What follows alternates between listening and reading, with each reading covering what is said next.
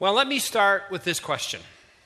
Are you paying attention to God? Are you paying attention to God? I know in a sense that may sound like, well, yeah, I guess so. Like I'm in church, aren't I? I mean, Dave, come on.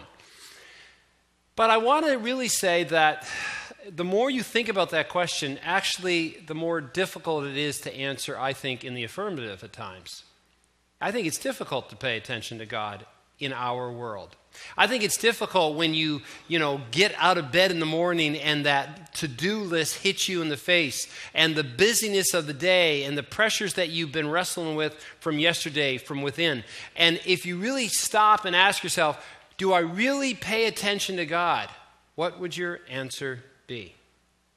I believe there are dynamics that we all have to contend with that makes paying attention to God difficult. And what are those dynamics? Well, let's look at three of them. They are busyness, noise, and guilt. So let's first of all look at busyness. Can you relate to any of the following words when I talk about busyness? Rushed, empty, stressed, fatigued, overloaded. Now, I know some of you are saying, Dave, I'm on vacation. I'm not feeling any of those words. But you ask me that in about 4 weeks from now, I am definitely going to be able to relate to all those words. But which word in the course of your life this coming year do you think you're going to relate to? There's so much to do around each one of us waiting to be embraced. I think about this smart device that I have here. And it's the size of a good-sized candy bar, like a caramel. But it packs a lot more punch than just sugar and chocolate. On this little device, I can check and send my emails. I can take pictures. I can record video. I can receive my sports scores. I can download stock market analysis. I can watch movie previews. I can conduct online banking. I can even play Scrabble with Danelda Barnes. Do you remember Andy and Danelda Barnes? I play Scrabble with Danelda every week, and she's in Indonesia. I can hear about everyone's latest news, including pictures of their cat on Facebook, Jen. And of course, I can play Clash of the Clans, which I built up my own clan on a game app that really is kind of embarrassing to talk about. I have more data swarming around me today than all the kings of centuries gone past. I think about kings leading nations 100 years ago, 200 years ago, 300 years ago. They didn't have one bit of the information I've got today, right at my fingertips with my smart device. 100 years ago, writes Doug Fields in his book Refuel, mail traveled for weeks on horseback. Now it zips around the globe in nanoseconds. Today's delivery systems provide me with more speed and information and affluence and education and entertainment than any previous generation experienced. It can all be overwhelming, and I feel overloaded just writing about it. Our culture, let's be honest, pulses with a busyness that can damage our souls. Peter Scazzero, author of The Emotionally Healthy Spirituality, has observed, spiritually speaking, there are demonic forces behind our culture that are out to cut you off from your walk with Jesus. They apply constant pressure for us to leave our walk with Jesus. Scazzero goes on to say, many books have been written about the Nazis and the concentration camps. They wanted to make sure the Jews had no time to think about God in those camps. So to prevent that, you know what their number one strategy was? Keep them busy all the time. Culture has this dark side to it where it puts this external pressure on us to forget about God. The culture with all its demands says, pay attention to me. And now with our devices, it just grabs us even more. Our culture of busyness makes us believe certain lies. Listen to these lies. There's just not enough time to do everything. The truth is, there's always enough time to do what God wants us to do. How about this one? I'm in a busy season right now. The truth is probably we're getting high off of the drug called activity to fill our souls and make us feel significant. Here's another lie. But this is really, really important. The truth is, not everything can and is important. Here's another lie. Success and busyness are synonyms. The truth is, in the eyes of many, busyness is sexy. I mean, so often, I know walking among leadership circles, I'll meet other pastors and people in other leadership circles. I say, so how's your life going right now? Oh, I'm busy. Oh, I got this and that and A and B and C and D and all the way to Z. I just wish once I'd meet a healthy leader and say, you know what? I'm in a good place. I'm doing exactly what God wants to do. I got great pace. I got good margin. Life is good. Wow. Here's the real sad truth of it. Is that often we're busy supporting choices to make us feel successful. Well, then I think about, that's busyness. Then I think about noise. Let's think about noise for a second. We have so much to keep our heads and our souls full of sound. People are constantly talking on their phones. I know some, I got to admit, I kind of am interested in getting that piece of technology, but you know how people can wear that thing on their ear so they just like they're walking around talking, all the time, just talking, Hey there. And sometimes, what freaks me out? Once in a while when I meet people like that, I think they're talking to me, right? And I'm going, wow. I feel like there's noise behind me here. Anyway, no, I'm not losing it at Brentwood campus. I just, and all those who are watching this. But let's be honest. People are either talking on their phones or now here's the other thing, right? They've got the little earbud from their iPhone. They got all their iTunes or anything. They always download it, and they're just constantly listening. And they got noise going constantly in their head. And let's be honest, they also have their TVs on all the time. The thing that amazes me, and I can remember experiencing this over the last number of years, but when I stop in to visit someone's home, it amazes me the number of people. Now, you're going to be I know you're going to be very paranoid. Next time I come into your home, you're going to go, he's watching us. He's making a judgment right now. But the thing that blows me away is the number of people who leave their TV on when a person comes in to visit them. TV's on, what's going on? I want to go, come on, turn that thing off. This is a real person talking to you. We're into a real relationship, not this digital, fabricated, virtual world. Come out, be released. Anyway, so next time I come visit, just get that TV off right away.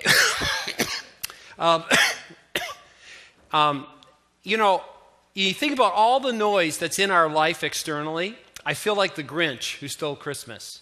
What's that line? And then, the noise. Oh, the noise. That's the one thing he hated. Noise. Abu Dhabi. He couldn't stand it, right? But you know what? That's the external noise that makes it hard for us to pay attention to God. I think there's internal noise that's even louder.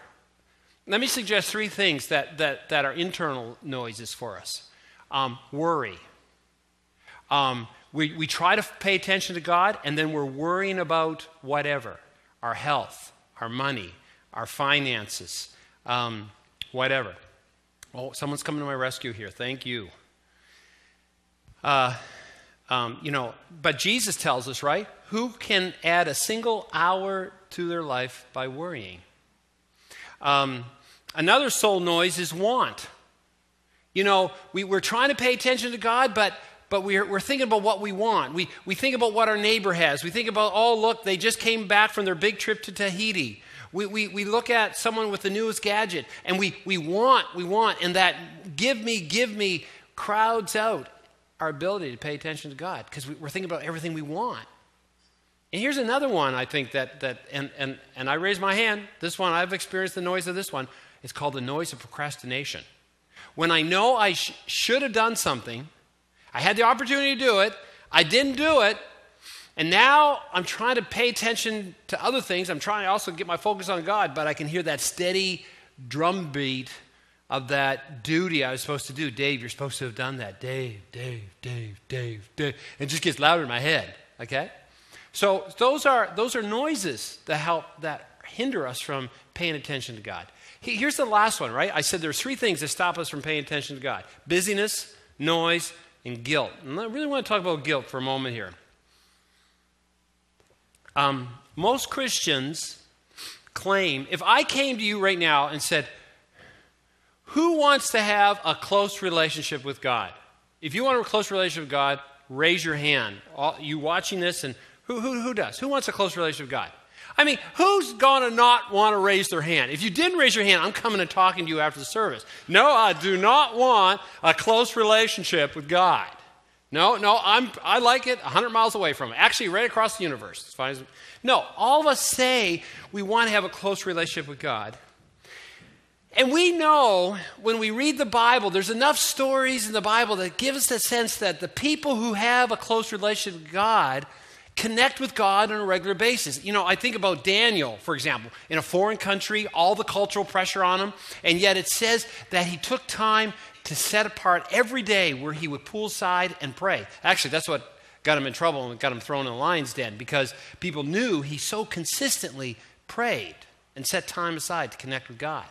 So we know there's this connection between regular connection with God and living a life that's full and rich and seems to have a power beyond us. But when it comes to, and here, let's be honest, and this almost comes to any other type of discipline in our life, we may all desire a close relationship with God, but to turn that into a discipline is often another thing. And so guess what? We feel guilty. I know I'm supposed to be connected with God. I know I'm not really doing it, so now I feel guilty. I don't pray enough. I'm not reading my Bible enough. I don't spend enough time with God, and it all adds up to guilt. And the guilt only increases when we look at other people, maybe it's in our church family, or what's even worse now with our ability to go and check out Christians all over the world. I mean, there's some Christians that just look like they got it all together.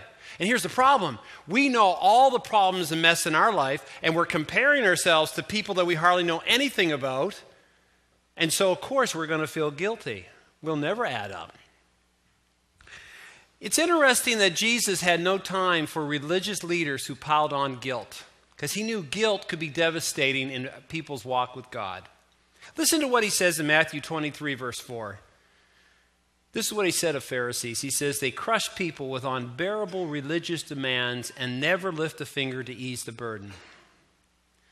Let me say to you that so often, if you are turning your walk with God into some complex, multi-layered, duty-filled experience, rather than a daily delight, then you are bound to have guilt just be seeping in that will not enrich your intimacy with God.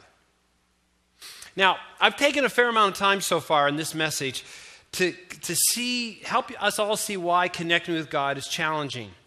Listen, we have to grasp with what we're up against. I look at you young people, are you paying attention to God? I look at you parents, are you paying attention to God? I look at myself and say as a pastor, am I paying attention to God? Consider this quote by Thomas Merton. In his book, Seeds of Contemplation, Thomas Merton writes, let's bring that up. In his book, Seeds of Contemplation, Thomas Merton writes, we don't receive God easily. I just want to stop and pause there for a second. Listen to that. We don't receive God easily. It's not automatic for us. He goes on to say, preferring illusions, we are born self-centered. Our flesh is opposed to God and his reality living within me. How can I say I have found him and found myself in him if I never know him? Now listen to this. Or think of him, never take an interest in him or seek him or desire presence in my soul. I mean, this is really the ultimate challenge. This is our soul challenge. We don't receive God easily. It is easier to get focused on your iPad or your television or your sports scores or your work or your dishes or whatever than it is to pay attention to God. You know what all this leads to, though? Let's go to the next slide. Is the empty gas tank. You know, my son bought a car this past year. It's a nice one. It's nicer than mine. And I celebrate that with him. He got a good deal. But what he has discovered is this. No matter how nice the car looks, it is useless without gas. And I take great pleasure as he says, I don't have enough money to go here. I go, oh, really? Well, too bad. I'm going to go drive my own junker now because I have gas and you don't.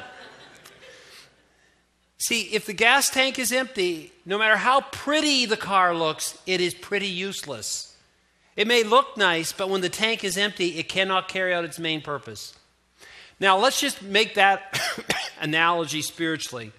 Spiritually speaking, we have this beautiful vehicle called our lives, our souls.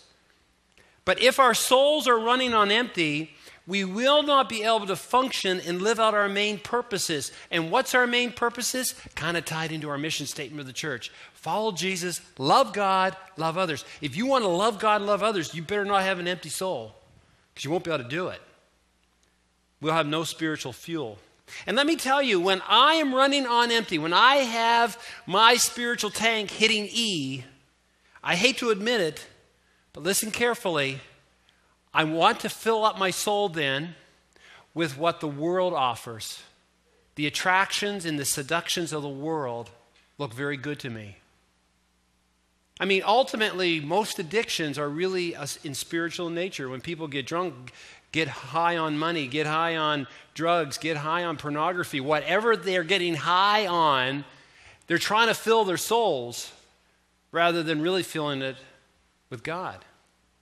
You know, when I'm running on empty, I find here are some of the signs. Maybe you'll find this similar for yourself. I am more selfish with my time. I am impatient. I lack compassion for those who are hurting. I am more vulnerable to temptation. I am short with people. I am disobedient.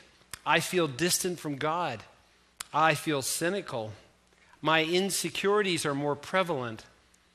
I begin to look to other things that only God can fill. And finally, I'm critical in speech and in my thoughts. You know, the irony of living on empty is that we often find ourselves in this state, and I hate to say this, but while we're serving God. Now think about that. We're empty even though we're serving God. Scazzaro, and again in his book, Emotionally Healthy Spirituality, says one of the symptoms of emotionally unhealthy spirituality is doing for God instead of being with God. And that's always one of my biggest fears when I see people serving in the church or saying, I'm going to do this, I'm going to serve God. There is nothing wrong. God calls us to serve Him, but it cannot replace being with Him. Work for God that is not nourished by a deep interior life with God will eventually be contaminated by such things as ego and power and needing approval and the mistaken belief that we can't fail. Listen, our activity for God has to flow from a life with God. Otherwise, I'll be honest with you, you'll maybe serve God for a while and say, that's it, can't do it, not working for me. Your activity for God has to flow from a life with God. You know, the other thing about the empty gas tank is that we can pretend everything is okay. You see, the nice thing about an empty gas tank in a real car is that once it's empty, there's no hiding it. But when you make the comparison to our spiritual lives, people can pretend everything's still okay, even though they're empty. You know, what's really worse is that people begin to really believe that that's what faith is all about, having an empty gas tank. And they begin to, let me unpack this for a second, compartmentalize their faith. They start to say, well, there's really not a lot to this thing of faith. It's good to know that there's a God, and I guess I got a ticket to heaven. But as far as living life with passion and with strength beyond myself, with spiritual fervor, that doesn't really happen. So guess what? We begin to compartmentalize our lives and we say, well, I got enough in me, my own resources, certainly not God because I don't have a life rich in God right now, but I got enough in me, just enough for maybe a service once in a while at church. That's about all I got. And then I start to live a life called the Las Vegas faith. You know, remember the old ad campaign for Las Vegas? What happens in Las Vegas stays in Las Vegas. Well, when we start to compartmentalize our lives because we're living on empty, we got our saying, which is this: what happens away from church stays away from church. What happens away from church, well, that does nothing to do with my spiritual life. Now, why is making a connection with God so important? Jesus asked this question. Listen, is there anything worth more than your soul? Take everything you have, all your dreams, your possessions, your hopes, your desires, and put them on this side of the scales. Your money, your RESP, your family, everything. Put it all on this side. And then put your soul on this side. Which one weighs more? Jesus says this one would just drive all that up. This weighs far more. This is far more important. Your soul is the invisible part of you that connects you with God. It's what makes you different from all other life forms. Your soul is the real you. Your body will die, but your soul will live on. Your soul will go into the presence of God. You know, your soul then needs a fullness that can only come through connecting with God in the rhythms of life. If you don't take care of your soul, then what does it matter if you gain the whole world? So much is at stake. Do you really want power for living? Listen to Jesus. Yes, I am the vine and you are the branches, and those who remain in me and I in them will produce much fruit. Now catch this next line that Jesus says about remaining in me, being connected. For apart from me, you can do nothing. Do you want guidance in life, or do you just want to kind of go out for a walk until you die? Well, then staying connected means I will keep in step with the Spirit of God, and God will direct my path, both in the big moments and in the small ways, which all matter in seeking to be obedient to Him. You want to be prepared for eternity, where you will begin the adventure of being in the very presence of God forever? Well, guess what? Practice connecting with God now. I mean, look at it this way. If you don't want to be in God's presence right now, if you can't say, I don't have time to do this, get connected with God on a regular basis, then why do you think you want to be in His presence for eternity forever? I like what the late Dallas Willard said. Heaven is reserved for those who can stand it. So, I've been really trying to make a case here that paying attention to God is absolutely critical, but it's really challenging. Let's be honest. Do you find it challenging? Right? So let's come up with the last thing I want to do, whether you're watching this via videocast or on your computer, or whether you're watching this live, the last thing I want to do is do what Jesus said about the Pharisees. You know, you make religious demands that are burdensome on everyone. I don't want to create more guilt, but I want to create a doable step that helps us connect with God on a regular basis. So what's that doable step? Well, it's found in Psalm 46:10. And it's so simple, it's almost frightening. But I want us all to say it together here. It's Psalm 46:10, so let's say it together. Be still and know that I am God. Let's say it one more time, because this is so important. This is the big step. Be still and know that I am God. Now there's two verbs here. Be still and know. And what do those two verbs mean? Because together they make up the doable step. Well, stillness simply means this. It means to be weak, to let go, to release. There's other versions that would translate that Hebrew word into cease striving. Stop being active. Because, you see, the pagans who don't believe in God realize if I don't keep moving, the whole thing falls apart. It all depends on me. But those moments when we stop, we're saying, God, I'm trusting that you're in control. Actually, I like how Eugene Peterson in the Message translates this passage. He says, step out of the traffic. Do you always have to be in the traffic? Step out and rest. And then, there's that second word, know. And know means this. It carries the idea of being recognized and intimacy, and it's perceived and confessed and acknowledged. It carries the idea of deep awareness. I mean, we may say we know someone, but simply mean we know of his or her existence. But in the Hebrew thought, one can only know someone if they have a personal, intimate relationship. In Genesis 18:19, God says about Abraham, I know him, meaning he has a very close relationship with Abraham. So here's the thing. If we're going to connect with God, we got to be still and know that I am God. Now, how does that look? How does that help us connect with God? Well, let me just unpack it one more step then. Because you go, okay, Dave, I'll be still and know that who God is. I'll do that. But what does that really mean? How does that really play itself out? Well, I'm going to suggest that there are 4 steps that we can do regularly that will help us to be still and know. That just flows out of this idea. And here they are. You have to stop. You have to find silence. You have to let Scripture speak to you. And then you have to speak. There they are, 4 S's. Stop, silence, Scripture, speak. Okay? Now, how do we do that? Well, let's just look at these 4 words really quick. Stop. This is an invitation to bring to a halt your mind and body's movements, to momentarily ignore responsibilities, and to do lists. It doesn't have to be a long stop. The stop can be 5 minutes. It can be 2 minutes, 30 seconds. We need to learn to create pauses in order to refuel our souls. Just as you can't refuel your car in motion. I mean, no one drives by the Salisbury Road Mall here and, at the gas bar and just keeps going and says, boy, I hope that gas line goes with me.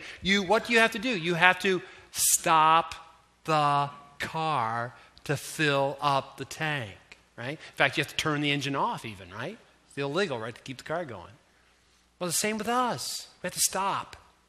The implication means, though, stopping in this real world. And you're saying, Dave, I think of these images of these monks who are in these temples, something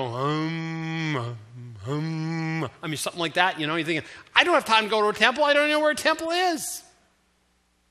And then there's others who are thinking, well, it'd be so nice if I had a nice big field out back and we could all go and hold hands and sing Kumbaya, my Lord, or something like that. And you're saying, if I could stop like that, Dave, it'd be so nice. I could get so centered on God.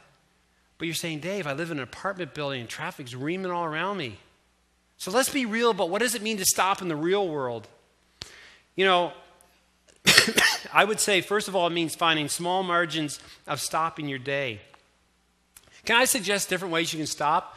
For example, you drive home in your car, and before you run out of your car and run into your home to start with your next to-do list, take a moment of 60 seconds, 2 minutes, and stop and say, God, thank you for this day. Help me to hear your voice. Help me to focus in on to be still and know that you are God. You pause. Find those moments. Look for that long lineup in the grocery store and say, good, this is going to let me slow down and stop for a moment. And as you go, pray for the people around you and pray for your family, pray for your friends that you'll be a witness for him. Look for those moments to stop throughout your day. I can remember Megan when she was young, my daughter. And she used to like to talk to me all the time. And sometimes I'd be trying to do other things while she's talking to me. And she'd grab my face and say, Daddy, look at me, stop.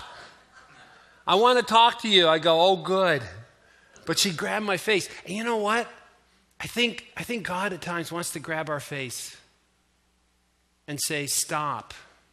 Stop saying yes to everything. Stop spending your time on trivial things. Stop playing with that iPad all the time. Stop watching TV all the time. Stop saying even to good things, yes to good things, and not making any time for me. Stop. Here's the next one, silence. Create some silence. Find some silence. When sound is muted, you know what happens when things get quiet? The resulting quiet forces us to think, reflect, and examine our inner lives.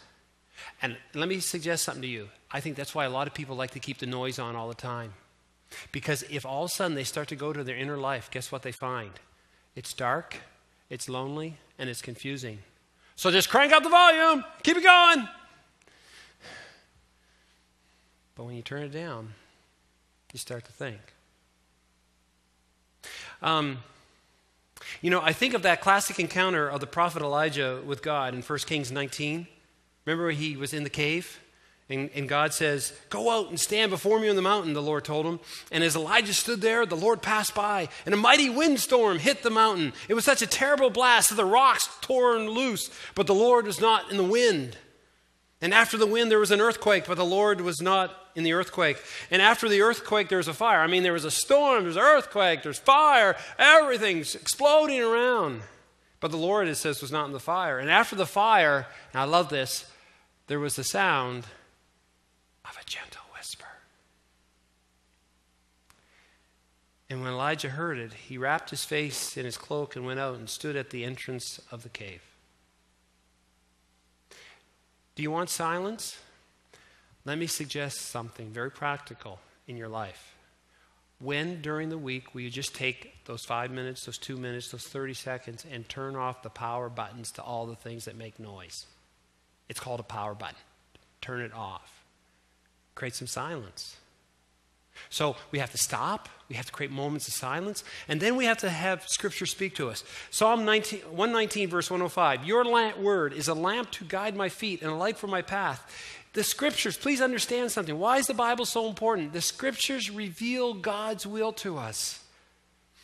We believe that all Scripture is inspired by God and is useful to teach us what is true and to make us realize what is wrong in our lives. It corrects where we're wrong, and it teaches us to do what is right.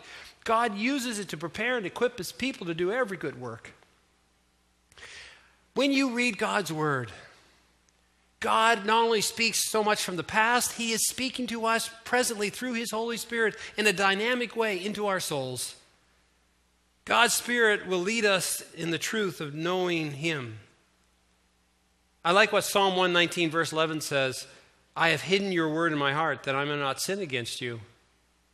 How often do we sin against God? Simply because we do not know His will, simply because we do not know His word. I love what Jesus says. You search the Scriptures because you think they give you eternal life. But then He says, but the Scriptures point to me. When you know God's word, you know Jesus, and you're connected to the vine. And remember, without Him, you can't do nothing. So let's search the Scripture so we may know God. And finally, remember I said that be still and know includes those 4 things? They include stop, silence, Scripture, and finally speak. This is the time you get to speak. I think of what it says in Psalm 5:3. In the morning, O Lord, you hear my voice. In the morning I lay my request before you and wait in expectation. Psalm 55, verse 17. Morning, noon, and night I cry out in my distress, and the Lord hears my voice. I believe when we connect with God, God does want to hear from us too. It's after we've heard from Him, right? We've stopped, we've been silent. We let the Scripture speak to us. God speaking to us, revealing Himself to us. Now we speak back to Him. We lay out our requests. We speak honestly. We talk about our fears. We talk about our hopes. We share our concerns. We share our petitions. We share our words of praise to Him. When I talk about this, what I'm really speaking about, right? I'm talking about prayer, right? When we speak, we need to progress more. What's sad is that for a lot of us, and this is an okay place to start. When we come to God our Father, it's like a little child. Give me more, oh God. And that's every one of our prayers. Give me, oh God. And God loves us enough to start there with us. But at some point, we need to mature in our prayers, where we can say, I delight in your presence, O Lord. Better is one day in your house than 1,000 elsewhere. So there's the doable step. Be still and know. Now let me just remind you, though, one thing. What are the benefits of this? What are the benefits of connecting with God on a regular basis, of being still and knowing that I am God? Let me just remind you of these benefits. I believe when you connect with God on a regular basis, you will be guided by the Spirit of God. I think you will start to find your design for greatness Because now you're living a life to glorify God, and that makes life amazing, not just surviving. You will start to be tapped into the power source for your souls. Psychologically, you're going to start getting more emotionally healthy because you're going to have to start dealing with your emotions. You're going to also have the strength to face spiritual warfare. You're also preparing yourself for eternity. You're also going to start to gain freedom. You know, the biggest question in life is not, are you happy? The question in life is, are you free? And when you're connected with God, you start to get free. But can I tell you the biggest benefit? When you really get connected with God on a regular basis, you're going to love God more, and you're going to start to love others more. Can I tell you what's really strange sometimes? People who act really spiritual but don't like other people. That makes no sense to me. That is what is called incongruent. But when you really spend time with God, not only do you have presence for God and see God everywhere now in your life more, but you start to see the presence of others. So, in other words, it means you're going to love well and you're going to live well. Well, I gotta land this plane right now. I spoke. How long am I going now, Todd? You forgot. Okay, who cares? All right. I pray it won't be 42 minutes like it was in my last message, but here we go. I just want to end on this. I want to end on a very practical plan. You can say, okay, so the key verse here is I'm going to connect with God. I got to be still and know that I am God. Okay, be still and know. And we know that actually, let's just review. And those of you watching this, you can say them with me. What are the 4 things we can do to be still and know? We can stop, silence, scripture, speak. Now, let me just end with a very simple plan. And this is a suggested plan. This is not an ordered plan, just a suggested one. But I think of Psalm 55. It says, morning, noon, and night, I cry out in my distress. Morning, noon, and night. Can I suggest that you intentionally stop 3 times a day? 3 times a day. So stop in the morning. And morning doesn't mean 4 a.m. If it's 4 a.m., great. If it's 7 a.m., great. If it's 10 a.m., great. Find some time in the morning for you where you can stop for a couple of minutes, read some scripture, and create some silence. By the way, this is probably in the morning. Just a suggestion, this is the time you can use all the devotional resources that are available on the internet. Great resources out there. Go to YouVersion. Got great Bible reading plans. You can follow a Bible reading plan as part of your morning moment of connection with God. But here's the problem. Some of us think, and if that's all you can do right now, great. Please understand. Great step. Do that regularly. But here's the thing. I don't know about you, but I find by the time I get to noon, I've already lost the glow. I need to reconnect again with God. But here's the thing to do at lunchtime. Because you say, I'm working, I'm busy, I'm driving. Do this. Just take a minute and stop. And just say the prayer of Psalm 46:10. Lord, help me to be still and know that you are God. And I challenge you, give it 1 minute, 60 seconds. And just say that over and over again if you have to. Center yourself. God, help me to be still and know that you are God. And then, in the evening, end the day. And if you're wasted at 5 o'clock because you're so tired, then let your day end there. If it's later in the evening, but before you go to bed, take a moment again. And let me suggest this: take one passage that you're going to say, I'm going to hide this word into my heart. So take Psalm 23, for example, and just read that every night. Psalm 23 for a season of time, and say, God, here's the end of the day. You are my shepherd; I shall not want. I thank you for leading me beside still waters. Thank you for guiding me in paths of righteousness. And yes, even if I walk through the valley of the shadow of death, I will fear no evil, for you are my God are with me. And God, thank you for this day, and thank you for your grace for the thing I said to my fellow employee. I wish, look, tomorrow, yes, Lord, you're speaking to me right now. I'll go and apologize. And Lord, thank you again. And you end the day. Morning, noon, and night, I cry out to my God. Suggest, go for it, try it.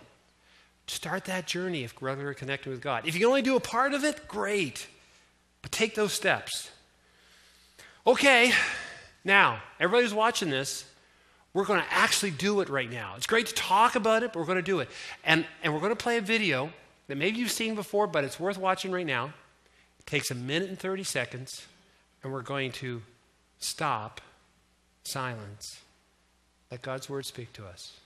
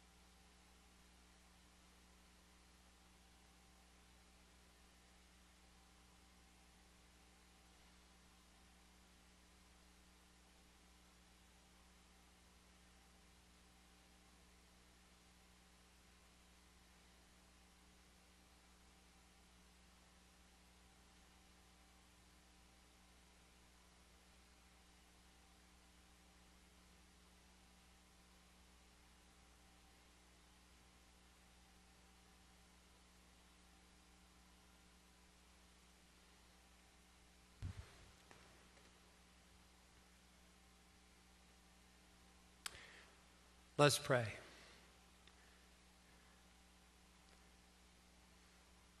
Lord Jesus, help us to be still and know that you are God. Amen.